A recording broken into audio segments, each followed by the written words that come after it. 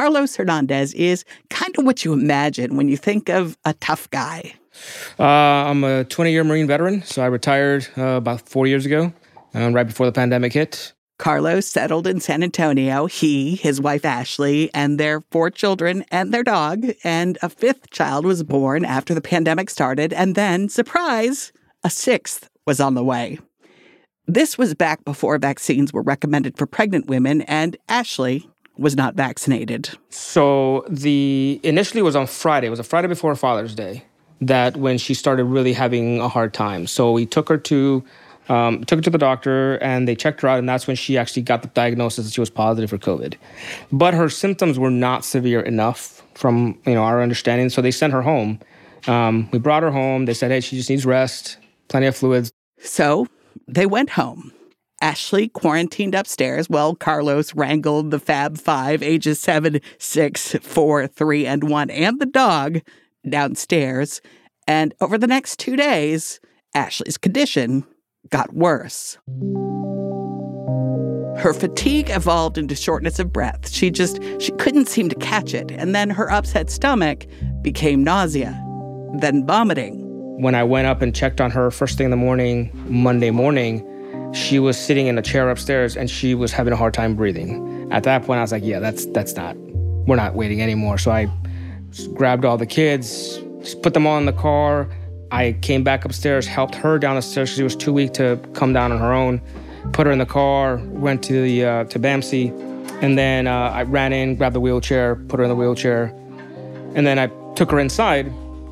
And I at that point I was like, I need to leave you here because I've got the babies in the car. I'm gonna go park the car. I'll be right back.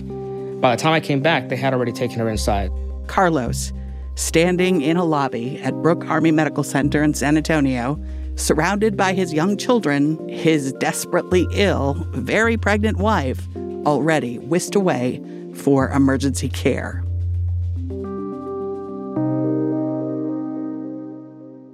So that was the last time that I saw her as I was kind of leaving her, which, that played in my mind repeatedly. If that was the last time that I was going to see my wife, was me just kind of, in my mind, just like abandoning her there for somebody else. This retired Marine had survived combat. He says this was far more difficult. As strange as it may sound, you do feel a sense of control, even when you're in a combat situation. As a Marine, you're still draw on some form of experience, some form of training, and you have people to back you up. You have an entire platoon or squad or company. This was nothing like that. Ashley's condition cratered in the hospital. The virus was ravaging her lungs. She needed low flow, then high flow oxygen. Then she needed a ventilator to breathe. She was quickly sedated and intubated. That was Monday. By Wednesday, doctors were talking about putting Ashley on a heart-lung bypass machine called ECMO and delivering the baby by C-section. Ashley's doctor called Carlos to prepare him for that possibility. And it was close to probably about midnight. The kids were finally asleep. I was exhausted. And I came downstairs right where the little place area is at right there. And I honestly just fell on my knees and I started praying. And something in my mind just kept telling me that I was praying wrong. And which made no sense. Like, how am I praying wrong? But just something was telling me I was praying wrong because I was asking God to please save her. And then something just kind of embraced me, came over me. It's hard to explain, but I realized that if I was asking, then that's because I didn't believe it was going to happen. And so really what I had to do at that point was really accept the fact that whatever was going to happen was going to happen. I had no control over it. It was in God's hands, and all I could do is have faith that it was going to be a positive outcome. This feeling, this embrace, as he describes it, made Carlos feel calm. So I was able to deal with situations a little bit better that way. When I finally got the call on Saturday that she had to go on ECMO, the only question I had for the doctors was, can you give me an hour to get there? Because I've got the kids, I need to find some place for them. And they said, unfortunately, we don't have minutes, let alone hours right now. Ashley would deliver the baby while sedated, while a machine did her breathing for her, while 2 teams of specialists worked on her, and a 3rd team set up a makeshift little neonatal intensive care unit nearby for the baby. It was the best chance either of them had. It was maybe the only chance. Carlos said, "Do it." From Texas Public Radio and the Texas Newsroom, this is Petri Dish. I'm Bonnie Petrie.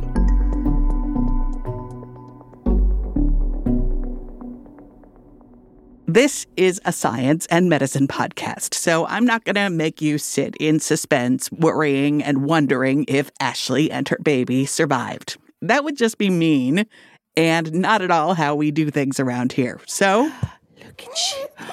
Who is that woman? Who is she? Oh. It's currently stranger danger. That's right. That's Kaizen with his strong lungs and his understandable suspicion of strange women holding microphones. He's 8 months old and healthy. And his mom, Ashley. Ashley Savage Hernandez. I'm an OT, occupational therapist, by education. 6 kids. We are done. Ashley and Kaizen are both doing very well, and this episode of Petri Dish is about how they got here. How did they survive the worst that COVID has to offer? Let's start with Ashley's doctor, Veronica Gonzalez Brown. She is the chair of the Department of Obstetrics and Gynecology at Brooke Army Medical Center, and she specializes in high-risk obstetrics. Dr. Gonzalez Brown says COVID has been really hard on some of her patients. We've seen everything from just mild cases, which luckily has been a good majority of our patients, to having patients with respiratory distress syndrome, needing to be intubated, significant respiratory distress involving ECMO. We've seen some long, what we call long COVID cases or prolonged COVID, where they just have significant just post-residual COVID symptoms, so just fatigue and just not going back to 100%. And then, unfortunately, we have had some maternal deaths because of COVID.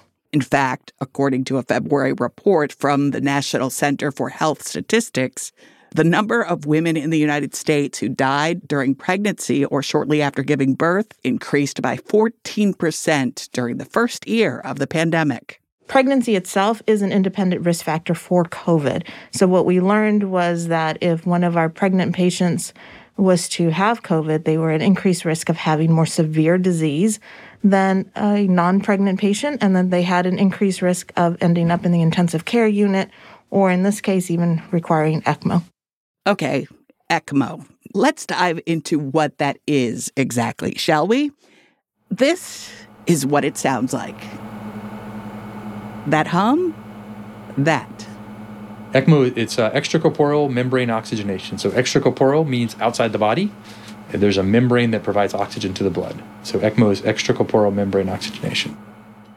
That's Dr. Philip Mason, medical director of Brooke Army Medical Center's Adult Extracorporeal Membrane Oxygenation Program, the only adult ECMO program in the Department of Defense. He led the team that attached Ashley to the machine. So the way we attach an ECMO machine is through 2 large tubes called cannulas. And those tubes go into a large blood vessel, usually in the groin, sometimes in the neck, and they're inserted deep enough so that the end of them lies near the heart. And one of them is used to draw blood out of the body through that cannula. It's pulled out by a pump, and then it's pumped through an artificial lung where oxygen is added and carbon dioxide is removed. And then that same pump returns the blood through that other cannula to the patient's body.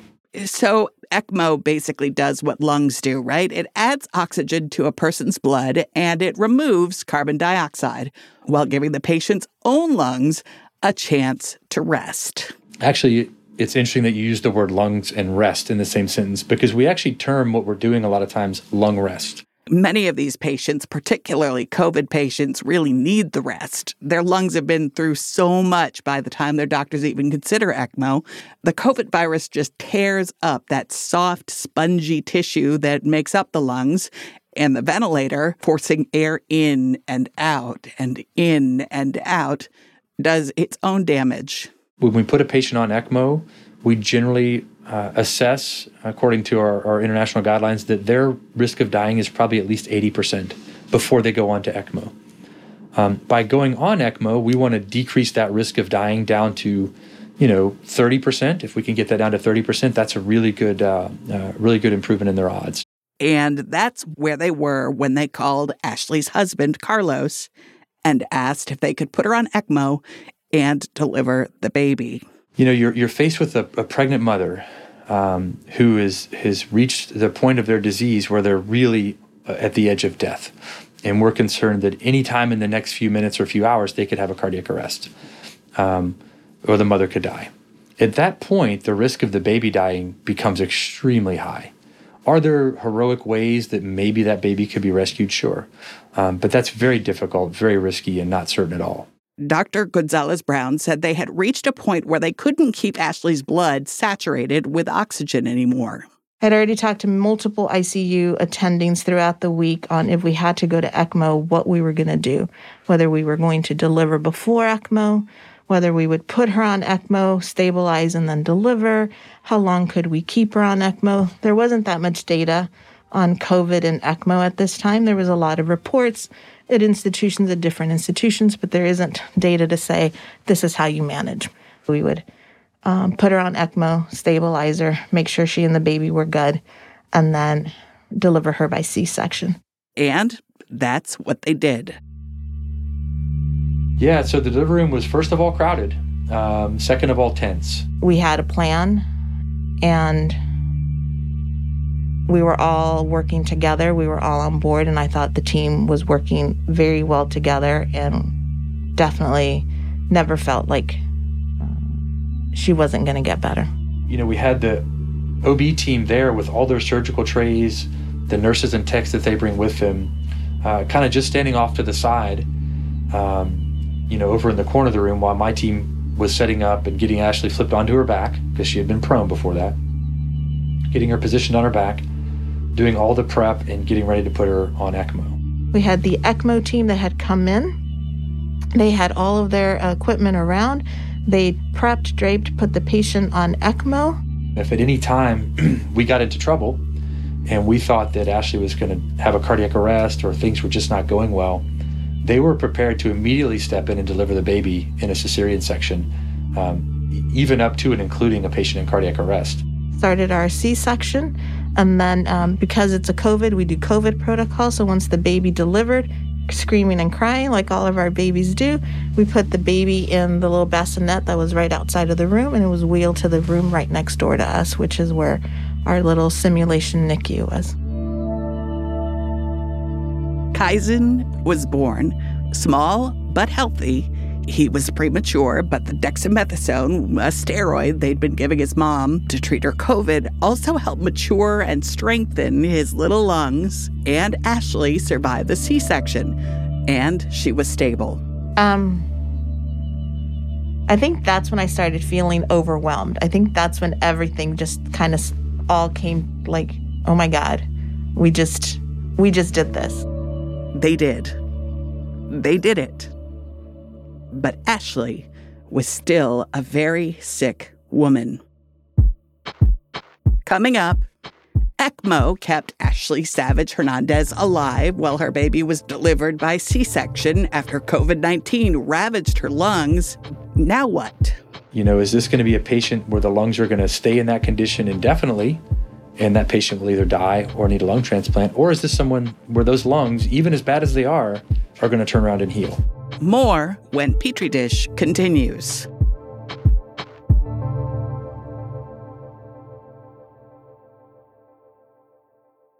If you're enjoying the show, here's another podcast you'll like, What the Health. I'm Julie Rovner, host of the show and chief Washington correspondent at Kaiser Health News. Every week, top reporters from outlets including the New York Times, Politico, and CNN join me to discuss the latest health and health policy news. Confused by all the health policy jargon? We'll break it down in terms that are easy to understand. KHN's What the Health. Listen wherever you get your podcasts. Welcome back to Petri Dish. Ashley Savage Hernandez was 7 months pregnant when she got COVID-19, and within a week of her positive test with mild symptoms, she had been hospitalized, sedated, put on a mechanical ventilator, then put on ECMO so doctors could deliver her baby via emergency C-section. Dr. Philip Mason leads the ECMO team at Brooke Harvey Medical Center in San Antonio, and he'll pick it up from there. We were able to get the baby delivered. That was a good milestone. And for a period of time, she did very well with ECMO configured only to support her lungs. That's all she needed. But shortly thereafter, she developed right ventricular failure. And now we needed to change the way the ECMO circuit was positioned and the way it was placed so that rather than only providing lung support, it was now also supporting the right ventricle, or the right side of the heart. There were a couple of ways this could go at this point. We know that we have seen that progress rapidly in some patients where the kidneys fail, it starts to affect the liver and other things. And I did see her heading down that path. Now, Ashley was awake. She's been under heavy sedation for most of this story. I have, my memories are all of things that didn't actually happen, but they coincide with what happened in reality based on what I've been told. So the last thing I remember is being in the ER, and then I know at some point they took me somewhere, and then I kind of blank, and then I'm in another room, which now I know was the ICU, and then it just kind of goes in and out from there. And the last thing I remember is they said they were going to intubate me and give me ketamine, and that's when the delusions start. Delusions are not uncommon for someone in the ICU. According to research published in the Annals of Intensive Care before the pandemic, anywhere from a third to more than 80% of patients in intensive care suffer from what's called ICU delirium. ICU delirium can include hallucinations, delusions, and paranoia. At one point, I thought they were experimenting and that they were going to kill me. And that's what I was being held for. And at one point, I had restraints on because I was trying to pull my tubes.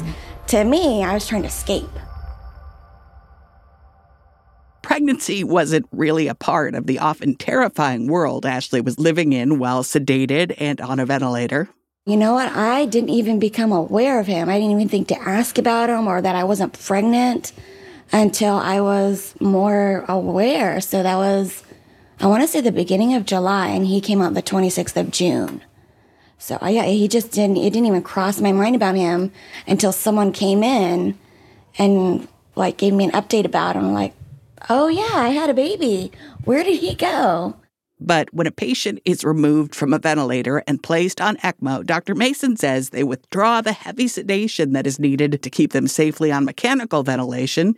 He says patients can remain on ECMO for months, and you really can't live and be sedated for that long. So as Ashley emerged from her ketamine cloud and began trying to piece together what had happened to her, she says all of it became clear in an instant. I know exactly. I remember exactly when I came over. The staff brought in this paper that had all the baby's stats on it, so weight, height, date of birth, and they had printed out some pictures of when he first came out, and they brought those in and to hang them in my room. And for some reason, that was the snap of, okay, that I'm not in this experiment. I'm in the hospital. This is real. I'm safe. And the baby's real and he's safe. And he's not in me and he's okay. But trading the delirium of sedation for the experience of being awake with lungs that aren't working, well, that's a lot. And so the anxiety and the fear that these patients experience is very significant. And so that is something we're still struggling with. What's the best way to manage that? How do we help these patients get through that? We can take care of their body and their physiology. We have plenty of technology for that. But how do we manage the other emotions that they're experiencing? Some of that anxiety is associated with the machine that is keeping patients like Ashley alive, right? Even though her blood was being oxygenated by ECMO and she didn't need to breathe, her nervous system was telling her she did need to breathe, causing a terrifying sensation known as air hunger. they did describe it as air hunger. I had no idea what it was. To me, it was like it felt like I could remember how to breathe, but my body wasn't doing it. So I was really scared that my body was failing. And what if they don't know? What if it just happens and somebody leaves the room for a second? Which wasn't going to happen at the time because I had a 24-hour sitter. But yes, I struggled to breathe until somebody explained to me what it was and why I was feeling that way. And once I had it in my head, okay, this is why, and this is why this is happening, it was easier. Ashley started to worry about whether she'd be on this machine forever. Images of polio patients spending decades living inside of iron lungs haunted her. Dr. Mason said he worried too, but not that Ashley would be on ECMO forever. That's not really an option. Is this going to be a patient where the lungs are going to stay in that condition indefinitely, and that patient will either die or need a lung transplant? Or is this someone where those lungs, even as bad as they are going to turn around and heal? Then? We came in one morning and saw her morning chest x-ray, and it was drastically different than the day before. And what was different is there was air in the lungs. Not air throughout the lungs, but air in a few areas of the lungs. And so that doesn't necessarily mean that everything is all right, but it is an unmistakable signal that the lungs are starting to do something. They're starting to heal. They're starting to turn around. They were so excited. I was confused because I had not seen before what it looked like before. And I didn't remember them doing x-rays before, so I was like, oh, what are you guys talking about? So other people would come in and see and take a look, or they would come on shift and look at them and come and tell me, oh, we saw them, and there's more air, there's more space, less white. So yeah, they were all very excited. On July 17th, 3 weeks after Kaizen was born, Ashley was able to go to the NICU to meet her son in person for the first time. I was fearful to meet him because I had all these lines and machines, and he had all these lines and machines, and my husband didn't go down to see him until I could see him. So we went down together, and I was so weak. I couldn't hold him, so they had to put a pillow and kind of put him in my arms, and I just stared at him. I couldn't believe that he was so tiny. Little baby. And he was tiny, and I felt like I was only there for 20 minutes. They said I was there for 3 hours, just holding him. And the nurses said that my numbers, my oxygen, my heart rate were really good when I saw him. And then from there, it just kind of improved.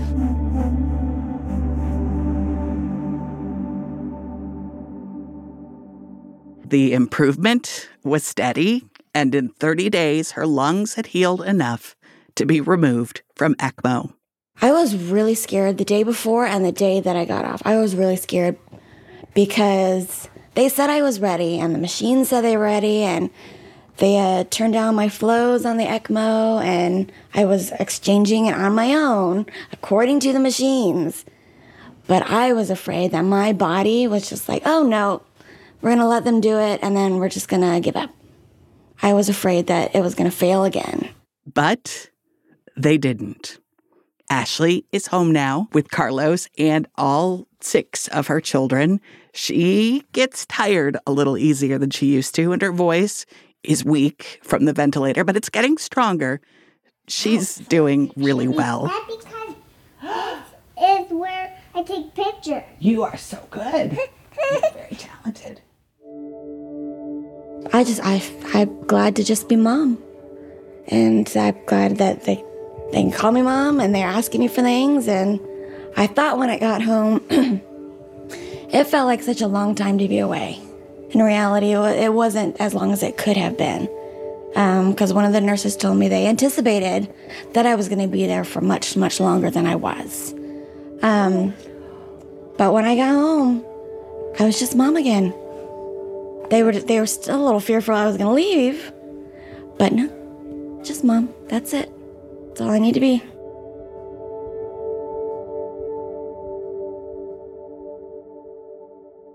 So, at the beginning of the show, I mentioned that Ashley had not been vaccinated against COVID-19. Kaizen was born in June of 2021, and the American College of Obstetricians and Gynecologists did not officially come out with a recommendation that people who are pregnant get vaccinated until the end of July. But even now, after everything she's been through, Ashley isn't what you'd call a COVID vaccine zealot. Now, she's glad that vaccines are available and that guidance from experts is now clear, but she stops short of using her experience to tell other people who are pregnant what they should do. And Ashley's not alone in her ambivalence about the COVID vaccine during pregnancy. Although the number is creeping up a little bit every week, during the month of January 2022, the most recent month for which the Centers for Disease Control and Prevention's VaxView has stats, only around 70% of people who are pregnant were fully vaccinated against COVID-19. Do the math. That means 30% aren't. Now, I get the ambivalence. When I was pregnant, I thought carefully about every single thing I did because, of course, I was responsible for this new, vulnerable human being. I didn't want to interfere with her development in any way. But if Ashley's story makes anything clear, it's that severe COVID while pregnant is not something you want to experience.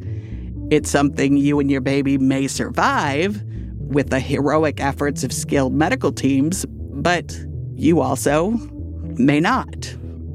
The COVID vaccine reduces the risk that a person who is pregnant will get severe COVID by a lot. So if you're pregnant or thinking about having a baby, I hope you'll consider it.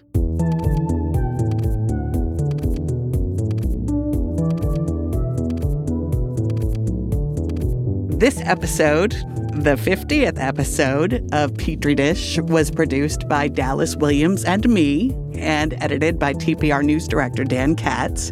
Music and sound design by Jacob Rosati. Petri Dish was created by Fernanda Camarena, Dan Katz, and me, and it's also a production of TPR and the Texas Newsroom, a collaboration of public radio stations across Texas and NPR. I'm Bonnie Petrie.